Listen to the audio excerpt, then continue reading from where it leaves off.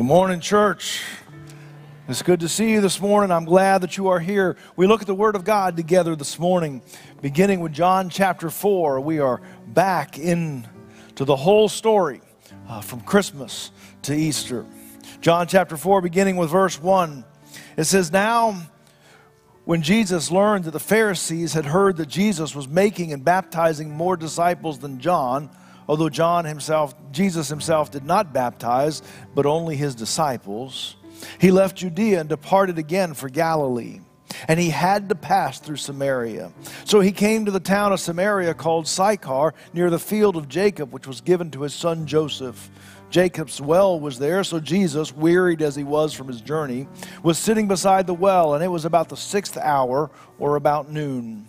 A woman from Samaria came to draw water. Jesus said to her, 'Give me a drink,' for his disciples had gone into the city to buy food. The Samaritan woman said to him, 'How is it that you, a Jew, ask for a drink from me, a woman of Samaria? For the Jews have no dealings with Samaritans.' Jesus answered her, 'If you knew the gift of God, who it is that is saying to you, "Give me a drink," you would have asked him, and he would have given you living water.' The woman said to him, 'Sir, you have nothing to draw water with. The well is deep. Where do you get that living water? Are you greater than our father Jacob, who has given us the well and drank from it himself, as did his sons and his livestock?' Jesus said to her, 'Everyone who drinks of this water will be thirsty again. But whoever drinks of the water that I will give him will never be thirsty again. The water that I will give him will become a spring of water welling up to eternal life.' The woman said to him, 'Sir, give me this water so that I may not be thirsty and have to come here to draw water.' Jesus said to her, 'Go, call your husband and come here.' The woman answered him, 'I have no husband.' Jesus said to her, 'You are right in saying, "I have no husband," for you have had 5 husbands, and the one you have now is not your husband. What you have said is true.' The woman said to him, 'Sir, I perceive that you are a prophet. Our fathers worshipped on this mountain, but you say that in Jerusalem is the place where people ought to worship.' Jesus said to her, 'Woman, believe me, the hour is coming when neither on this mountain nor in Jerusalem will you worship the Father. You worship what you do not know. We worship what we know, for salvation is from the Jews. But the hour is coming, and it is now here, when true worshipers will worship the Father in spirit and truth, for the Father is seeking such people to worship him. God is spirit, and those who worship him must worship in spirit and truth.' The woman said to him, 'I know the Messiah is coming, he who is called Christ. When he comes, he will tell us all things.' Jesus said to her, 'I who speak to you am he.' Just then his disciples came back. They marveled that he was talking with a woman, but no one said, 'What do you seek?' or 'Why are you talking with her?' So the woman left her water jar and went into town and said to the people, 'Come, see a man who told me all that I ever did. Can this be the Christ?' They went out of town and were coming to him. Meanwhile, the disciples were urging him, saying, 'Rabbi, eat.' He said to them, 'I have food to eat that you do not know about.' So the disciples said to one another, 'Has someone brought him something to eat?' Jesus said to them, 'My food is to do the will of him who sent me and to accomplish his work. Do not say, "Yet there are 4 months, then the harvest." Look, I tell you, lift up your eyes and see the fields that are white for harvest. Already the one who reaps is receiving wages and gathering fruit for eternal life, so that sower and reaper may rejoice together. For here the saying holds true, one sows, another reaps. I sent you to reap for what you did not labor. Others labored, and you have entered into their labor.' Many Samaritans from that town believed in him because of the woman's testimony. He told me all that I ever did. So that the Samaritans came to him, and they asked him to stay with him, and he stayed there 2 days. And many more believed because of his word. They said to the woman, "It's no longer because of what you said that we believe, For we have heard for ourselves, and we know that this is indeed the Savior of the world. Excited to be back in the Gospel of John together, but I've always had a fascination with great literature. Our family grew up on some of the great books, some of the great works of writing. Here's one of our favorites growing up that I loved and that our kids have loved. It's on the screen right here. There we go. Big Dog, Little Dog. Now that's some great literature right there. Now some of you may not be familiar with the oeuvre of Big Dog, Little Dog, but Fred and Ted were friends. Fred was big, Ted was little. As we move on to the next one here, what we see here is Fred always had money. Ted never had money. Let's see here, the next one here. When they walked in the rain, Fred was wet and Ted was dry. And then the next one is that Fred's room was upstairs, and I always thought it was kind of funny. Big Ted, he sleeps in the little bed, and then downstairs is Ted's room, and then he sleeps in the really big, long bed. In fact, this little story is always kind of stuck in our mind, and in our family, we sometimes talk about a Fred and Ted situation.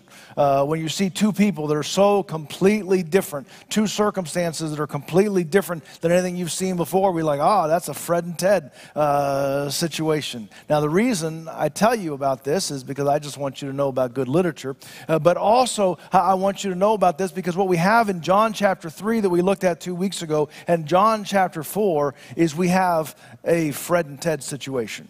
Jesus has two one-on-one conversations. They're two of the longest recorded conversations that Jesus has in the entire New Testament, and they are with two people that could not be more different. It's Nicodemus and it's the woman at the well. In fact, I just kind of jotted down some of the differences. In John chapter 3, the person that Jesus speaks to is a man. In John chapter 4, the person that he speaks to is a woman. In John chapter 3, the person he speaks to is a Jew. In John chapter 4, it's a Samaritan. In John 3, the conversation happens at night. In John chapter 4, it happens at the noonday sun. In John chapter 3, it's a person who has carefully kept the law for all of their life. In John chapter 4, it is a person that at least some significant parts of their life have been a lawbreaker. John chapter 3, we know the name of the person. It's Nicodemus.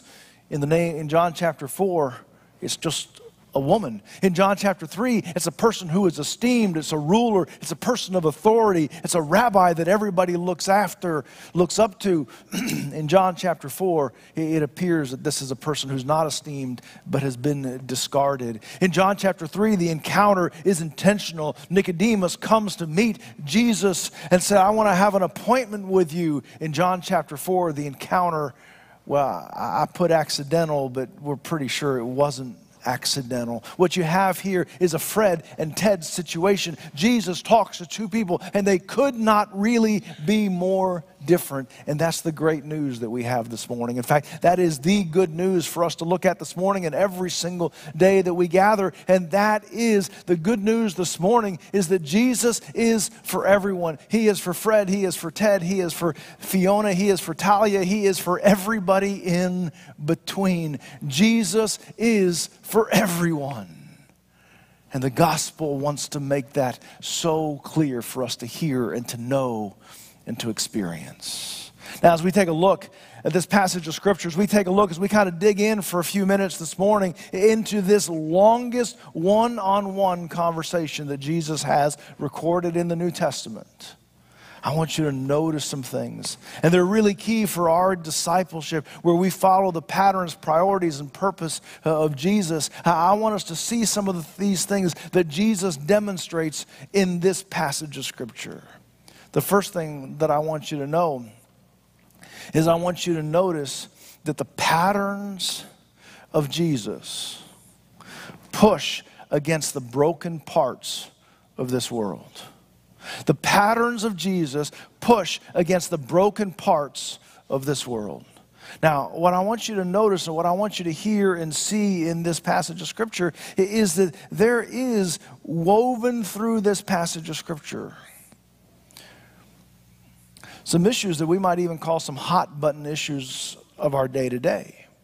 This passage of Scripture kind of deals with issues of race and gender right here in the passage.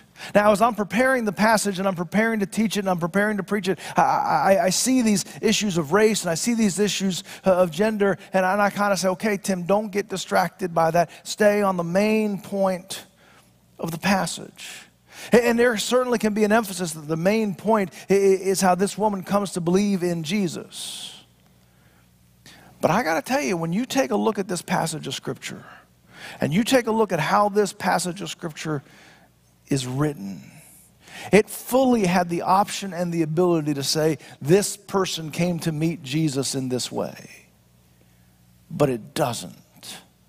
This passage goes out of its way to slow down, slam on the brakes, clear its throat, put a spotlight and say, listen, watch how Jesus handles these issues of race and gender. Take a look at the beginning of the chapter there in verses 3 and 4. It talks about how Jesus had to go from Judea to Galilee, and it says that he had to pass through Samaria. Keep in mind that you all know the Bible stories, that most of the time they chose not to go Samaria. They'd go around it, but it said that Jesus had to go to this place. We see here in verses 9 and 10 that Jesus asks this woman for a drink, and it says the woman is just shocked and says, how is it that you ask me? How is it that you, a Jew, ask me, a woman of Samaria, for a drink? And then just in case we didn't notice it, it tells us at the end of verse 9, it says, for the Jews have no dealings with Samaria.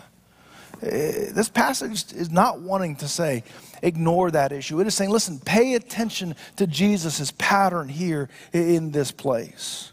When the disciples come back from town, which I think is kind of interesting that they went into town to buy food, I don't think that they enjoyed that errand. But when they came back, Jesus is talking to this woman. And it tells us in verse 27, it says, then when the disciples came back, they marveled. I love how often the word marveled shows up in the Gospel of John so far. I think we are supposed to look back and say, whoa, we need to marvel more often. But it says that when the disciples came back, they marveled that he was talking with a woman. Now, sometimes the disciples are knuckleheads, but one time here they weren't. It says, but no one said, what are you doing? Good decision by the disciples at this point. You see, one of the things that Jesus does with the patterns of his life is he pushes back against the places that are broken and out of order and that are not right in this place. And what we have here is that there is a pattern, that there are places in our life that historically seem to be places where we continue to trip up. And particularly in the areas of race, and sometimes in the area of gender, we mess this up. And that's not the Jesus way. And that can't be our way. So what do we do about it? One of the things that we do about it is that we have to recognize that there is a long-standing pattern of getting this wrong. We have to see the fact that there is a tendency that we keep falling back into place, whether it be the Samaritans and the Jews, whether it be the Holocaust of the last century, whether it be slavery, whether it be segregation, or whether it be day-to-day racism, or even what I would call triggered racism. And what I mean by that is that most of the time we just all seem to get along really well. We're friends with folks, we're polite with one another. But if all of a sudden the temperature gets turned up just a little bit, something flashes inside of us. And so whether there's an incident in traffic, or whether you don't like the way something happens in a store, or whether there's a conflict at a job, or whether it's under the pressures of politics, all of a sudden the niceties disappear and this sharpness of disagreement over race just pops back up. And it's not always just race. We talk with disdain about people from other parts, not just of the world, but of our own country. We're like, that's a bunch of Hollywood. Those are folks from up north. That's New Orleans. What are we talking about?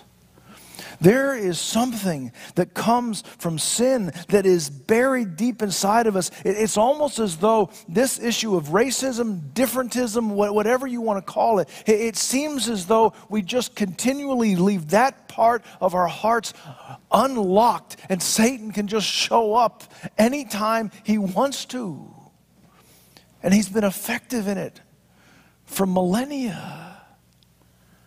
And so Jesus goes out of his way to break that pattern. And he says, I'm not going around Samaria. I'm going through Samaria. He says, the first person of Samaria that I see, I'm going to talk to them. I'm going to have a conversation with them. I'm going to treat them with respect. I'm going to treat them like my brother or my sister. We don't see it quite as harshly, but we see some of the same thing in gender as well. I don't know what's going on, but there are some churches in the larger church world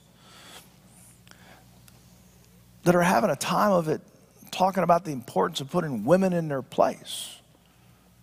I don't know what they're talking about most of the time. I will tell you, the women in their place at our church is that we have women who serve wonderfully in the life of this church. We have women who serve as teachers in the life of this church. We have women who serve on the ministry staff of this church. We have every single one of our committees has women on it because we value and we esteem the gifts, the role, the calling, the image of God in every believer in Christ. I don't understand where some of this brokenness comes from, but I will tell you, it's latent all over the place. And it's been going on too long for us to say, oh, it must be just a coincidence. And so in this passage, Jesus goes out of his way to say, we're not having that. That's not the way that we live. Now, this conversation, I would tell you that when we talk about breaking these patterns of race and breaking these patterns of gender, these aren't conversations about being woke. These are conversations about being a disciple of Jesus. Jesus breaks the patterns of the brokenness in this world. And he calls us to do the same thing. Now, watch how he does it.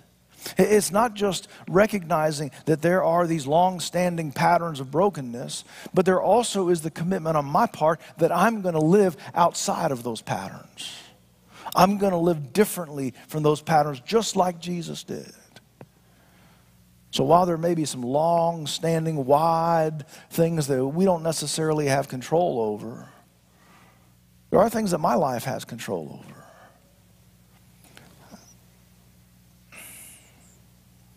I think sometimes we have to just kind of take a look sometimes that the people that I know best and the people that I'm closest to happen to be the people that I look the most like. And that's unfortunate. That's a missed opportunity. I think just sometimes we just have these rhythms and these routines that have been ingrained in us. And so I would just say, be like Jesus. Have a cup of coffee with someone who doesn't look like you. Walk to a meeting, walk to class. Stop by somebody else's desk that isn't part of your normal routine and build a relationship, because we want to live outside of the patterns of those broken places in this world. Jesus did. He emphasized it, and he calls on us to do that as well. Secondly, I would tell you that the priorities of Jesus, moves the focus to the spiritual. Now, we kind of get into the fact that at the beginning we're just talking about who Jesus spent time with, who Jesus was talking to. Now we get to unpack some of that conversation. And Jesus begins the conversation simply by saying, hey, could you hook a brother up with with something to drink here. Hey, you've got a pitcher, you got the ability to lower that into the well. Could you help me out with that? And she's amazed by the fact that this conversation is happening. And she says, why would you do this? Why would you have this conversation? And Jesus says, listen, this is a bigger conversation than you realize, because I'm going to tell you not just about how to have water, but I'm going to tell you how to have living water. And I'm going to tell you how you can have water that you will never thirst again. And you'll never have to come back to this well ever again. Which I think that there's some issues here that were a chore that she didn't want anything to do with ever again. That's a pretty good promise. Can you imagine having a drink in 1978 and never having to drink water again? Be fully hydrated, never have thirst again, but have all that taken care of? She's thinking, this is the greatest thing that I've ever heard of in my life. But Jesus moves the conversation from water to living water. Because as important as it was for have the conversation, as important as it was for him to get something to drink physically in that moment, what he wanted to do is he wanted to move the conversation to the spiritual as quickly and as importantly and as clearly as he possibly could in that moment. Now, this conversation is really interesting because there's some pushing back and forth. Because Jesus keeps wanting to move this thing to the spiritual and to the personal.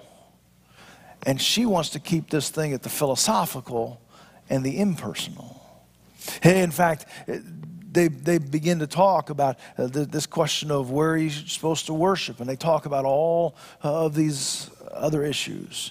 In the middle of that, Jesus says, go and get your husband. Now, she gives an answer that is the envy of any college coach, politician, or teenager that you've ever known. Go and get your husband. And she says, I do not have a husband. And Jesus, you can almost hear him chuckling in the passage, said, boy, you have answered well, because you have had 5 husbands, and the one that you're with now is not your husband. Now, we don't know what that story is. There's a lot of folks that have conjecture whether she is a person who's been divorced multiple times, whether she is a person who has had a series of relationships outside of marriage, whether she is the person who is the perpetrator of those things, whether she is the victim of those things. I don't know. I can only just tell you what is here. What Jesus does in talking about this need inside of her life, he does not treat her with disdain in any way. He does not demean her in any way. He does not mock her in any way. But what he does, by moving the focus and the attention of the conversation to the spiritual, is he helps her to identify the needs and the hungers that are in her life. You know, one of the things that's really hard to know that Jesus is your Savior until you recognize that you have a need inside of your life. As long as you feel like I've got it all together, I've got everything in place, my life is the Hebrew is honky-dory. As long as my life is all of those things, then I don't have a need for anything. But one of the things that Jesus does in this conversation is he says, listen, there are some places, there are some hurts, there are some brokenness, there are some places where your life needs a Savior and needs an answer. Now, again, she wants to deflect. She wants to distract as much as possible. She wants to have a debate about Jews and Samaritans. She wants to move all of these things. But Jesus wants to move the conversation to, this is what your need is. This is the offer that I give to you. And here is the moment and the place and the decision that you have to make for your life to choose and to be different. The priority of Jesus is to move the conversation to the spiritual. I would say we need to be reminded of that in our own lives, that, man, whatever happens in this Christmas season, what matters most is what God has done inside of our heart.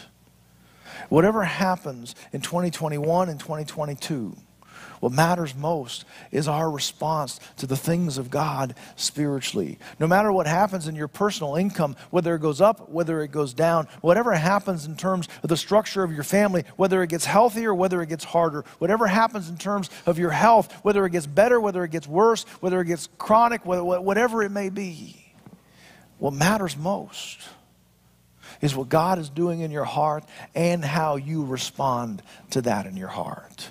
The priorities of Jesus is not philosophy or debate or anything else. It is to move you to believe.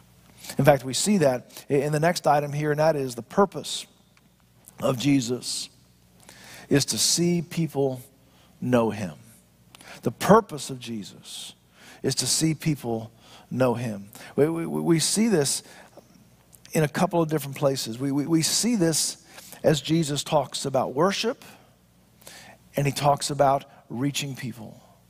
Now, in terms of the worship, this is the interesting part where Jesus begins to talk about, hey, you haven't had one husband, you've had 5 husbands, plus the one you have right now is not your husband. And Jesus says, and the woman says, I perceive that you're a prophet, and begins to talk about this worship debate. Basically, she says, enough about me, let's talk about you in this moment. And there's this conversation of the Samaritans believed that the mountains that they were standing on was the best place to worship God because of the history of that place. And the Jews said, no, the best place to worship God was Jerusalem because of the history of that place. And Jesus says, man, I got great news for you. The time is coming, and I love what he says here, and is now here, that you won't worship on this mountain or this mountain, but you will worship in truth and in spirit, because the presence of God will be right here among you. And he says that's what matters. And in fact, I love what he says here in this passage of Scripture. He says, and God is seeking such people to worship him. About this moment, she's getting ready to see, whoa. And she's about to run back into town to tell everyone about the conversation that she's had. About the same moment, the disciples are on their way back. And they have brought the food, and they're trying to figure out why Jesus is speaking to this woman. And so she runs back into town, tells them, listen, I've met this man who's told me everything that I've ever done. Could this be the Christ? And all of that community come to find Jesus and meet Jesus and encounter Jesus, and they ask him to stay. You know, we want to be like the disciples, just not on this day. Because I want you to know that every single person, well, maybe not every single person, but the crowd that this woman brings are the very same people that the disciples had just been trying to buy food for. And the disciples, when they went into that town, all they saw was places to buy a sandwich. I don't know how embarrassed the disciples were when this woman goes into town and brings back that entire town and brings them to Jesus. Well, was there any thought in their mind like, oh, we could have done that? We could have said that. Hey, by the way, everybody, could you hook us up with a sandwich? And by the way, the Savior of the world is out by the well. You ought to come meet him. The Messiah, the Christ, he's there. But because they had blinders on, they could not see it. And so as you read through the passage of Scripture, the narrative gets broken just a little bit by this conversation about the harvest. And even as we're reading it, it's like, boy, the narrative's getting a little bit long at this point. Maybe we can drop this section out of the narrative just because the reading is so long this morning. But it's the whole point. The disciples thought they were killing time when they were in Samaria. They thought they were there just to get lunch. They thought they were there while they were waiting to get to Galilee. They were trying to get through that section of the journey as fast as possible. And Jesus says, don't say that the harvest is down the road. It's right now. Those people that you walk through in the courtyard, those people that you walk by in the marketplace, those are the people that you're supposed to be reaching. And I think there's a little bit that he says, listen, right now this crowd is right here. That's because of her, not because of you. You're riding her coattails in this moment. The reminder that Jesus is giving to those disciples and to us is that Jesus is seeking people to worship him always, all of the time. In fact, I want to kind of go back to the good news, because I think this morning there's a moment of extra good news. And that is that Jesus is for everyone. And we get to tell them. And we get to tell them, here's the good news. Jesus is for everyone. And you and I get to be the kind of people who tell that news. Don't you love to tell people good news? Don't you love to be the kind of person that says, listen, you got into the college that you wanted to. Hey, I saw so-and-so at the jewelry store. They were buying a ring. Tell people the good. You know it. It bursts that I think you're getting that promotion at work. We know it, and we want to share it with someone. The good news, the extra good news is that Jesus is for everyone. And you and I, we get to tell them. So what's the application for us this morning? First of all, what you need to know is that Jesus is for you. And if you're here and you're sitting through another church service and it's more conversation about Jesus, but you've never said yes to Jesus before.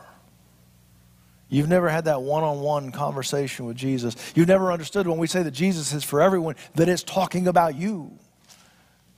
Then today is the day for you to say yes.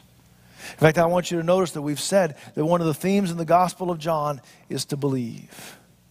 And this passage of Scripture tells us that the woman believed, and then the people of the city believed. And they did not believe just because of what she said. They believed because of what they heard. And there comes a time that we move from knowing to believe. And so I want you to know that Jesus is for you, whether you're Fred or whether you're Ted, whether you're Nicodemus, whether you're the woman at the well, whatever your story is, Jesus is for you. I also want to just remind us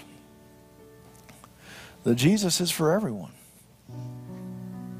Everyone that you see on television, everyone that you see at the store, everyone in your workplace, everyone in your neighborhood, everyone at your school, everyone on the road, everyone. I want you to know that God created every single one of those people. And he created them because he loved them and cared for them, and he put his fingerprints all over them, his own image on them. And he made them part of creation. And he made them so that they could be part of his kingdom and his church. He intends every single person to be invited into his church so that every single kind of person can be in heaven. God's dream for every person that ever lived is threefold: his creation, his church, and heaven. That was the plan. Now they need to say yes. But man, we need to tell them about it. You know, even there are some folks out there that think, oh, I don't know about them. Here's the secret. We're the them. Remember last Sunday when Simeon holds that child and says, this is the Savior for and he says the Gentiles.